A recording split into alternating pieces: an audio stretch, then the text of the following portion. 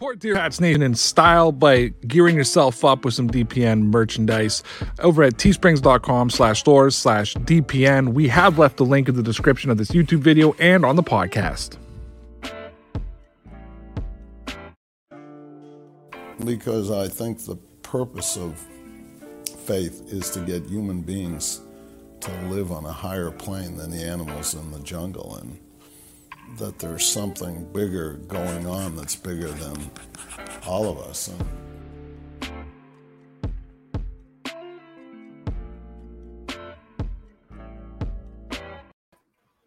And we're back.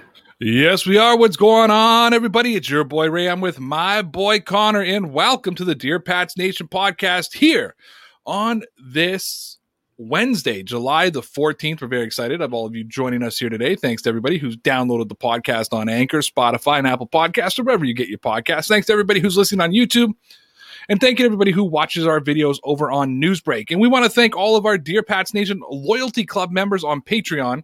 Guys, for only $5 a month, you get an exclusive Patreon webcast from Sunday through Thursday, access to the live recording of the Dear Pats Nation podcast, and an exclusive live stream every second Friday when you join Connor and I on screen. We don't have any tiers. It's only $5. So come check out the Dear Pats Nation Loyalty Club at patreon.com/DPN Sports. We've left the link in the description. Yeah, buddy. We got a very good show lined up for you tonight. We're going to look at all of the Patriots headlines that you need to know today, including is Week 4's game versus the Tampa Bay Buccaneers, the Patriots Super Bowl. Reports are projecting the Patriots starting quarterback between Cam Newton and Mac Jones. That's right, more quarterback talk. Deion Branch came out and responded to Cassius Marsh's comments about the Patriots. PFF shows that the Patriots have a real red zone threat this season. And don't be surprised if J.J. Taylor pops up in training camp. Connor, how are you? Are you ready to go, buddy? I'm doing good. I'm ready to go. Ready to rock and roll here on this Wednesday evening. And Connor and I want to say that we are thrilled to be a part of the Newsbreak team. And guys, when you download the Newsbreak app, the free Newsbreak app from the link that we left in the description, it will actually directly support Dear Pats Nation. You can stay up to date with all of our content and all of your local news for free by downloading the Newsbreak app from the link that we've left in the description. So Connor, Ryan Whitley of Chowder and Champions says it always comes back to Bill Belichick versus Tom Brady, and this season it seems to always be. Let me just give you a quick tidbit of what he said. He said, at this point, we all know for the last few years of the dynasty, it became Bill versus Tom instead of Bill and Tom. It became a competition instead of a collaboration, and while the Patriots are much improved from last year, they realistically are not a championship level yet.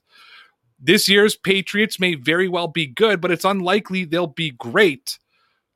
Bill knows this, and it means one thing. Week 4 against the Tampa Bay Buccaneers is the Patriots Super Bowl. Connor, before I even give my take, just right off the hop, what do you think about this take? I know that you and I have discussed this. I'll use the word ridiculous reaction to the Buccaneers versus the New England Patriots. I hope this isn't the Patriots Super Bowl, because if it is, that means they have no hopes of making the playoffs and they're not going to be a legitimate team this year. I mean, a Week 4 game, regardless of the opponent, regardless of all the headlines that it's going to make, it should not be a Super Bowl for either team. So I think it's going to be obviously way overhyped, but it's just going to be another game for the Patriots as far as Week 4 goes. Yeah, and I know that Patriots fans and the mainstream media like the Skip Baylesses of the world, the Max Kellermans, the Shannon Sharps, Stephen A. Smiths, they're going to want to make this game all about Brady versus Belichick. And look, I get it. I understand it. It's a very compelling story. We do know that it did go from, and I kind of like that. It went from, Bill and Tom to Bill versus Tom. We all know the tensions. The Dynasty revealed it. That's actually why I'm looking forward to Seth Wickensham's book to see what other little bombs are going to come out of that and little tidbits that are going to come out to talk about that growing tension in New England, between the greatest coach of all time and the greatest quarterback of all time. And I think a lot of Patriot fans are going to bill this game as a Super Bowl-like game. And I also believe, whether it's right or not, and it's not, there's a lot of Patriot fans out there, and probably just a lot of NFL fans in general, who like to just generalize things and not look at the big picture, who are going to believe the winner of this game will be the winner of the Bill versus Bella, or the Bill versus Tom debate, which is absolutely ridiculous. Just the same way that Brady winning the Super Bowl last year with an all-star team did not mitigate what he did with Bill Belichick and say that it was only Tom Brady that made the Patriots good. Right, exactly. And I know we're going to have to hear that about whoever wins this game is the winner of the fake, Tom Brady, Bill Belichick thing. And I've talked about it before. I know we've discussed it. And it's like both teams are going to want to win regardless. I mean, two of the most competitive people in the history of the NFL are probably Tom Brady and Bill Belichick. They both want to win. I'm sure, yes, they're playing each other. There's a little bit of added pressure. But at the end of the game for both of them, it's just a week 4 game. I think this is going to be way more blown out of proportion by the media. And at the end of the day, it's really not going to have an implication much on either team's season next year. Yeah, and you've mentioned a couple times that it's just a week 4 game. And at the end of the day, I want you as a Patriot fan and every Patriot fan out there to tell me the last time we took a week 4 game very serious. I mean, shout out to our boy Tyson over at Master at Work. Every time the Patriots lose, he says, I don't care about meaningless regular season games. The Patriots season starts in the playoffs, and we've seen that time in and time out. We've seen the Patriots lose week 4 and be 2-2 to start a season and go on and win the Super Bowl. I think they did that back in 2018. So, yes, I understand the implications. I understand the storyline around it. I understand that you and I are probably going to talk about it to death because that's going to be every headline in the world, and it's what's sexy, and it's what's going to get the clicks, and it's what people are going to be engrossed in, and they're going to want to hear about. At the end of the day, though, I think it's absolutely positively ridiculous for anybody, especially a member of the media like Ryan Whitley, somebody who I somewhat respect around the Patriots media, to be talking about a week 4 game being the Super Bowl for the Patriots. Right. I mean, yeah, it's also, we're in the middle of July here, so I think they got to bring up something, and what better to talk about right now than, the week 4 Buccaneers-Patriots game. So PFF dropped a tweet yesterday that said the Patriots have an actual red zone threat now, and that threat is Jonnu Smith. Yeah. And I think for a lot of Patriot fans who have been dying for a tight end since Rob Gronkowski retired and then unretired and went to the Buccaneers. But I would even say the prior year of Rob Gronkowski in 2017 when he got over 1,000 yards, because he was a bit of a shell of himself in 2018. Definitely. And then, of course, we went through the Ben Watson, Matt Lacoste, Devin Asiasi, Dalton Keene era, Ryan Izzo for both those years as well, era of tight ends in New England. Of course, Belichick goes out, signs Jonnu Smith, signs Hunter Henry, 2 elite tight ends. I think that we're fairly now starting to make the Gronkowski and tight end that we will not mention comparisons, whereas last year we sort of unfairly made those comparisons with Dalton Keene and Devin Asiasi. I think this year's a much more realistic standpoint. But let me read these stats to you, Connor.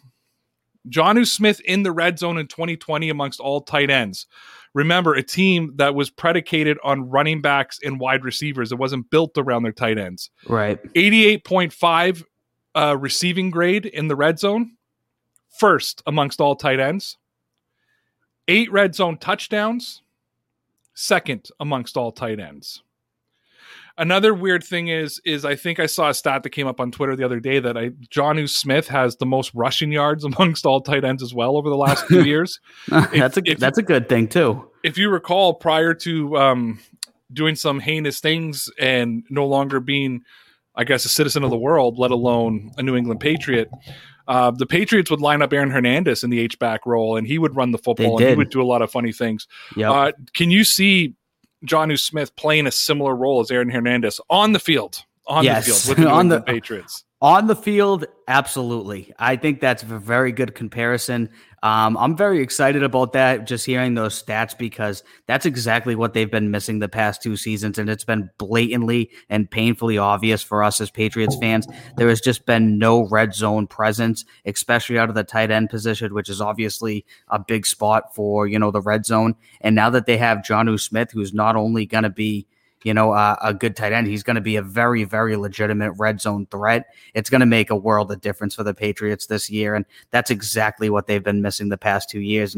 And to answer that question as well, I think he will get a few carries. I wouldn't be surprised at all if we see him running the football a couple times.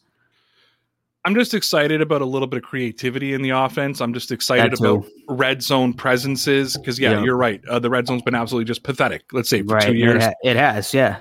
I think it was during the playoffs against the Titans 2 years ago when Brady was the quarterback and they had It was awful. remember they had a 1st and goal Yeah. and they ran the ball 3 times? Yeah. Or they ran it 4 times. They went for it on 4th down. Yeah, they went for it on 4th down. They did, and they didn't get it 4 times. And Sony Michel couldn't get it. I think the fact now that you have a legit red zone target in Jonnu Smith, you've got Hunter Henry, you've got Nelson Aguilar that can go up, you've got Cam who can run the football, assuming that he's the quarterback. I think that it's going to be it's very exciting right now. And you got Stevenson and Damian Harris who can pound the football. Who can pound that football in. I think it's going to be a complete 180, and all of a sudden they're going to be very good in the red zone. If you're a New England Patriot fan, don't expect the Patriots to be running the ball 3 times in the red zone. No, not anymore. Unless Josh McDaniels really doesn't know how to use his players. Right. Then we'll really jump on Josh McDaniels. So Brad Crawford at 24/7 Sports wrote that there's reports projects that the Patriots starting quarterback between Cam Newton and Mac Jones. Here's what he wrote. He said, Cam Newton is back for another season, notes ESPN NFL insider Jeff Darlington, and he's the favorite to take first team reps when the Patriots open training camp this month, saying, quote, tricky one here, and my instincts keep me wanting to go Mac Jones, but I'm going to say Cam Newton, Darlington said during Wednesday's appearance on Get Up. I just don't know there's enough time for Mac to take the job, especially given the precedents that Bill Belichick set back in 2000 when he had 4 quarterbacks, the 4th of which was Tom Brady, and he made him work his way up the depth chart before giving him the job. I think Cam starts week 1. From there is anybody's guess. That's been your prediction this whole time going forward, too, that Cam Newton is going to be the starter week 1. I don't think we need to get into it. I don't want to get into bashing Cam Newton, as people like to say, because I've been doing that for a week and you have too, and we outraged people on Saturday with our Saturday clip. So let me just throw out to you, what does Mac Jones have to do if he wants to try to push Cam Newton for that starting job week 1? Absolutely light it up.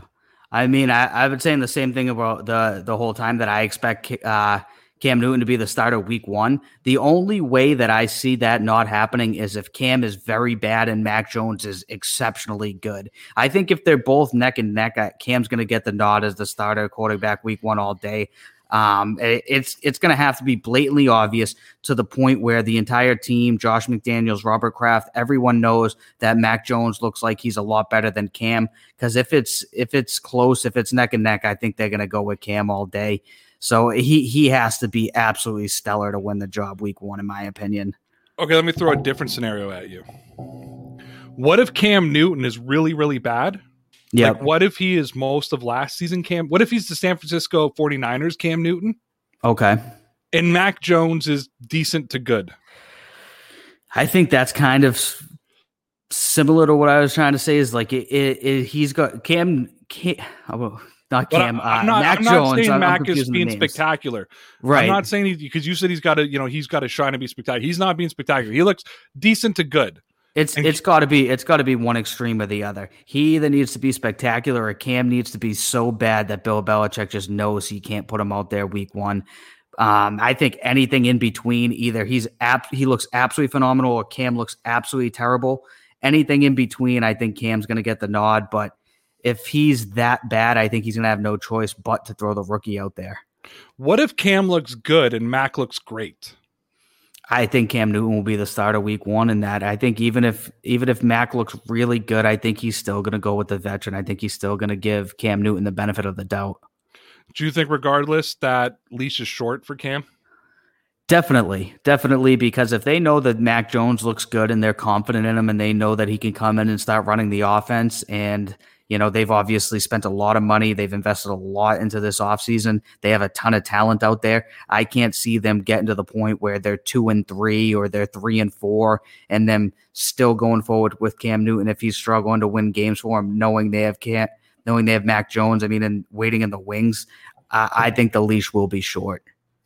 I've given my opinion on how I feel about the situation, as you know, and I've been pretty loud and clear about how I feel about the Patriots offense this season. But I'm going to throw out there that I can't really make the prediction. I'm going to tell you why, because Bill Belichick has taken a little bit of a different approach and a little bit more of a collaborative approach this year, at least in the offseason. That seemed to be his MO. I don't know if that's going to continue as the coach or if that's just going to, now we're back to football operations. This is what I do well. I don't need collaboration. But we've heard that little beef between Belichick and McDaniels, right? McDaniels is a Mac Jones guy. Belichick is a Cam Newton guy. If they're going neck and neck, do you think McDaniels would be able to put enough pressure on Belichick? Do you think he'll look at him in that sort of collaboration? Or do you think that, Belichick is like, hey, man, I collaborated with everybody up till now, but now I'm the Iron Fist? I don't. I still think Bill Belichick will be the Iron Fist at the very end of the day. I think he's been more collaborative with everyone else than he's ever been in this offseason. But I think at the end of the day, whatever he says is what's going to happen. So I'm sure he will listen to Josh McDaniels. I'm sure they'll have discussions about the quarterback and everything as a whole on the offense. But at the end of the day, I think it's still going to be whatever Bill Belichick says goes. So Phil Perry of NBC Boston Sports says, don't be surprised if J.J. Taylor pops up in training camp. And he said, as crowded as the Patriots backfield may be, there's an opportunity available for J.J. Taylor this season. If the Patriots want someone who can provide a change of pace as an early down runner and a dependable set of hands as a receiver, Taylor could be the choice.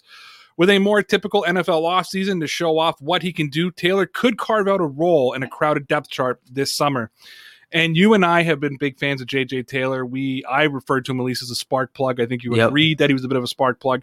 And when I was reading this whole article, Perry made a really good point. And he was discussing like Woodhead and Burkhead, a lot of heads. Burkhead, Woodhead, how, Shane Vereen, right? Those multifunctional backs, those sort of Swiss Army knives. And when you look at Sony Michel, when you look at Ramondre Stevenson, even though they say he's good with his hands, he's still more of that early down running back. But you look at Ramondre Stevenson, you look at Damian Harris, even you look at James White, who's not really a runner. He's more of a receiving third down tight end.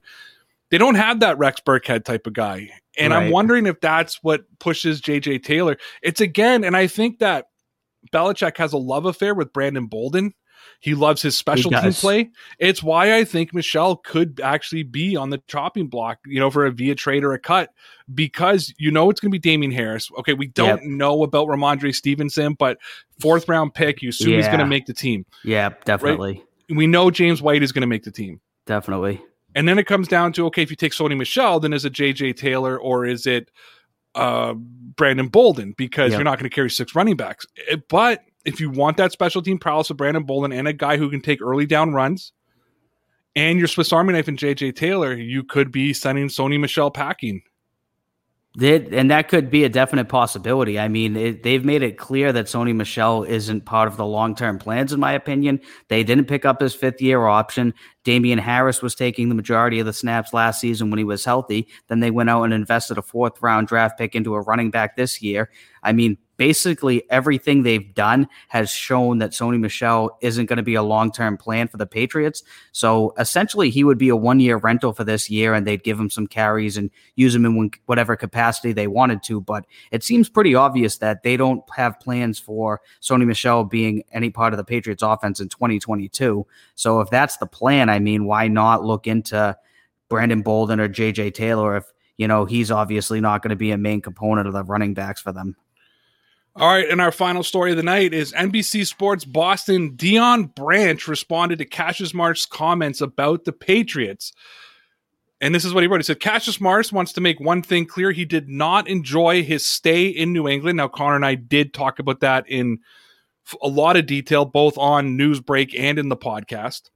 That brief tenure really doesn't sit well with Marsh, who claims the organization treats players like, quote, crap. Dion Branch disagrees.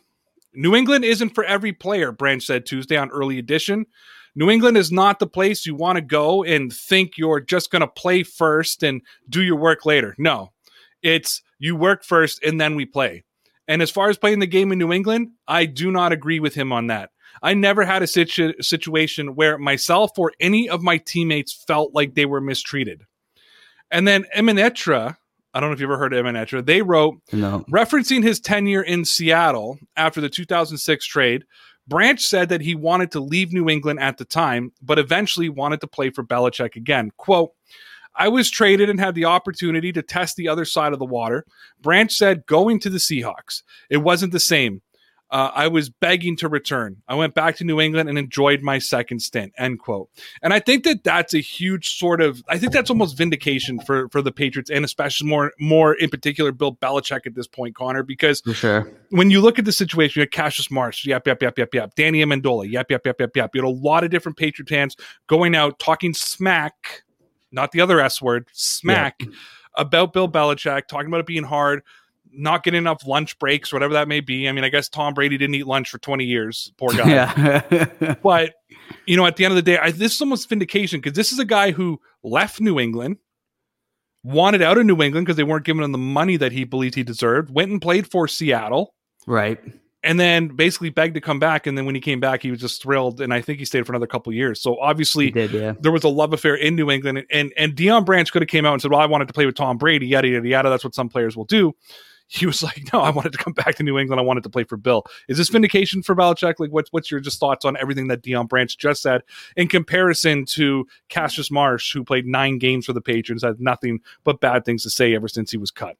And that's my exact point. I mean, this guy played 9 games in New England. He was there for, probably less than 6 months, even including the preseason and the offseason. He has a lot to say about New England, but he has little experience to go off of. Deion Branch is a guy who played for New England for a number of years, and he's also at the point now where he's pretty well removed from the NFL. He's been probably retired for, I want to say, 5+ years at this point. He could really come out and tell you exactly how he truly feels with no repercussions because he's so far removed from the game. Yet he came out and said exactly what I think he believed to be the truth, and he did nothing but enjoy his time in New England. And we're hearing a lot from and listening to a guy who has so little to go off of in New England. So I'd much rather listen to Deion Branch. Yeah, I'd agree. I think Deion Branch brings a lot more intimate knowledge of the New England Patriots, and like I said, other guys have kind of left disgruntled, I guess you could call it, like Michael Bennett. Yep. Being one of those guys. And I don't think we weren't podcast partners at the time because I was still working in my office. We hadn't moved into a pandemic yet because I remember recording the video in my car about the Patriots trading for Michael Bennett. But when we think about that Michael Bennett trade, that was a walking disaster. And I was so excited for that move. Like, I thought, we knew that Belichick liked him forever. Marty, his brother, was fantastic. Super successful, yeah. While he was a Patriot. We figured Michael knew what he was walking into. And we're like, okay, great, it's going to work out. And then it didn't. He gets sent home. He gets suspended. He gets traded to Dallas. They go talk to him. They're like, hey, man, are you upset with Belichick? And he's like, no. He's like, it didn't work. It wasn't a fit. This was best for both of us. He's like, playing for Bill Belichick and playing for the Patriots was like going to football university. Right. And he's, I've got nothing but respect for that organization. Maybe that's because of what his brother accomplished. I don't know.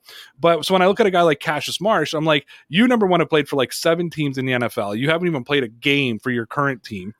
And then you got a guy like Michael Bennett, who's a Super Bowl champion. Yes, he was a bit of, and Michael Bennett has been a troublemaker where he's went. He left Seattle in not great conditions. I think he was in Tampa before that. He left in not great standing order. And yet he leaves New England and with a lot of respect between him and the coach. I just think that there's too many big names defending Bill Belichick. So guys like Cassius Marsh and Danny Amendola and Deion Lewis are kind of being just kind of pushed to the side. I mean, was it Matt Light that said that Danny Amendola sounded like an angry little elf?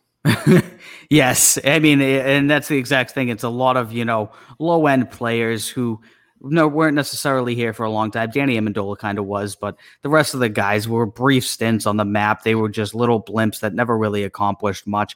Weren't here for a long time. They were here for a good time. They were here for a good time. Exactly. And I'm sure if Marsh wanted to stay, he could have won a Super Bowl, that's for sure. But he wasn't having enough fun. He wanted to go play his Dungeons and Dragons or whatever it was. Magic Dragons, okay. My daughter plays Dungeons and Dragons. She quite enjoys the game. Connor, she might be offended that you made fun of him for it. I did not. I just said that he was doing that instead of playing football. Between the two, I think he should have chose football. That might have been one of the disgruntled things between him and the coaching staff. All right, that's all the headlines for today. Thank you for everybody who listened on the podcast. Don't forget that you can check out some more exclusive Dear Pats Nation content by joining the DPN Loyalty Club by going to patreon.com/DPN Sports. Come see all the stuff you're missing. As soon as we cut off this podcast, we got a whole lot more that we need to talk about that only the Patreon members are going to see. Also, don't forget to check out our content on Newsbreak. We've left the link for you to download in the description. There's no hidden fees. It's all free. Get all your local news, Dear Pats Nation content. When you download the app using the link we provided in the description, it directly helps and supports us. So please use that link. Click on it. It takes 2 seconds. Connor, how long does it take to download the app? 2 seconds. You click the link. It goes to the store. You click download. Whatever you got to do. For me, it's facial recognition. Maybe for you, it's a fingerprint. For people like Lawrence, it's old school. There's no locks on their phone. You know, he's doing I don't know how he downloaded the app on his rotary phone, but good for him, Lawrence. Good for you. We appreciate all of you, man. Make sure you go check it out. Until tomorrow, I just have one more question to ask you, Connor. Tell me about those Patriots. Legit, kid. Support for Dear Pats Nation is brought to you by Manscaped.com. Visit Manscaped.com and save 20% plus free shipping when you use the code RAYROUTE. Connor, how do you spell that? RAYRAUTH. And get your hands on the very best male grooming products and save 20% plus free shipping using the code RAYROUTE when you visit Manscaped.com. Your balls will thank you. And also, support for Dear Pats Nation is brought to you by the Rocky Mountain Barber Company. Check out the Rocky Mountain Barber Company by visiting RockyMountainBarber.com and save 5% using the code RAYROUTE when you purchase your small batch male hygiene products made with natural ingredients. Visit RockyMountainBarber.com. Save 5% using that code RAYROUTE. Connor, one more spell. RAYRAUTH. I'm Matt Kundle, host of the Sound Off Podcast, the show about podcast and broadcast. Since 2016, we've been speaking with amazing people who have populated your ears for decades. Legendary broadcasters, research wizards, talent experts, podcasters, voice talent. Almost 400 stories, all for free. Subscribe or follow the Sound Off Podcast on Apple Podcasts, Spotify, Amazon Music, or at soundoffpodcast.com. The Podcast Super Friends is a monthly meeting of 5 podcast producers. Hi, I'm Katherine O'Brien from Branch Out Programs in Baton Rouge, Louisiana. I'm John Gay from Jag and Detroit Podcasts. I'm Matt Kundle from the Sound Off Podcast Network. I'm David Yaz from Pod 617, the Boston Podcast Network. And I'm Johnny Peterson from Straight Up Podcasts. Together, they form the Podcast Super Friends, an alliance of podcast masterminds sharing best practices, insights, and discussions to help make you a better podcaster. Follow or subscribe to the show on Apple Podcasts, Spotify, Google Podcasts, or at soundoff.network.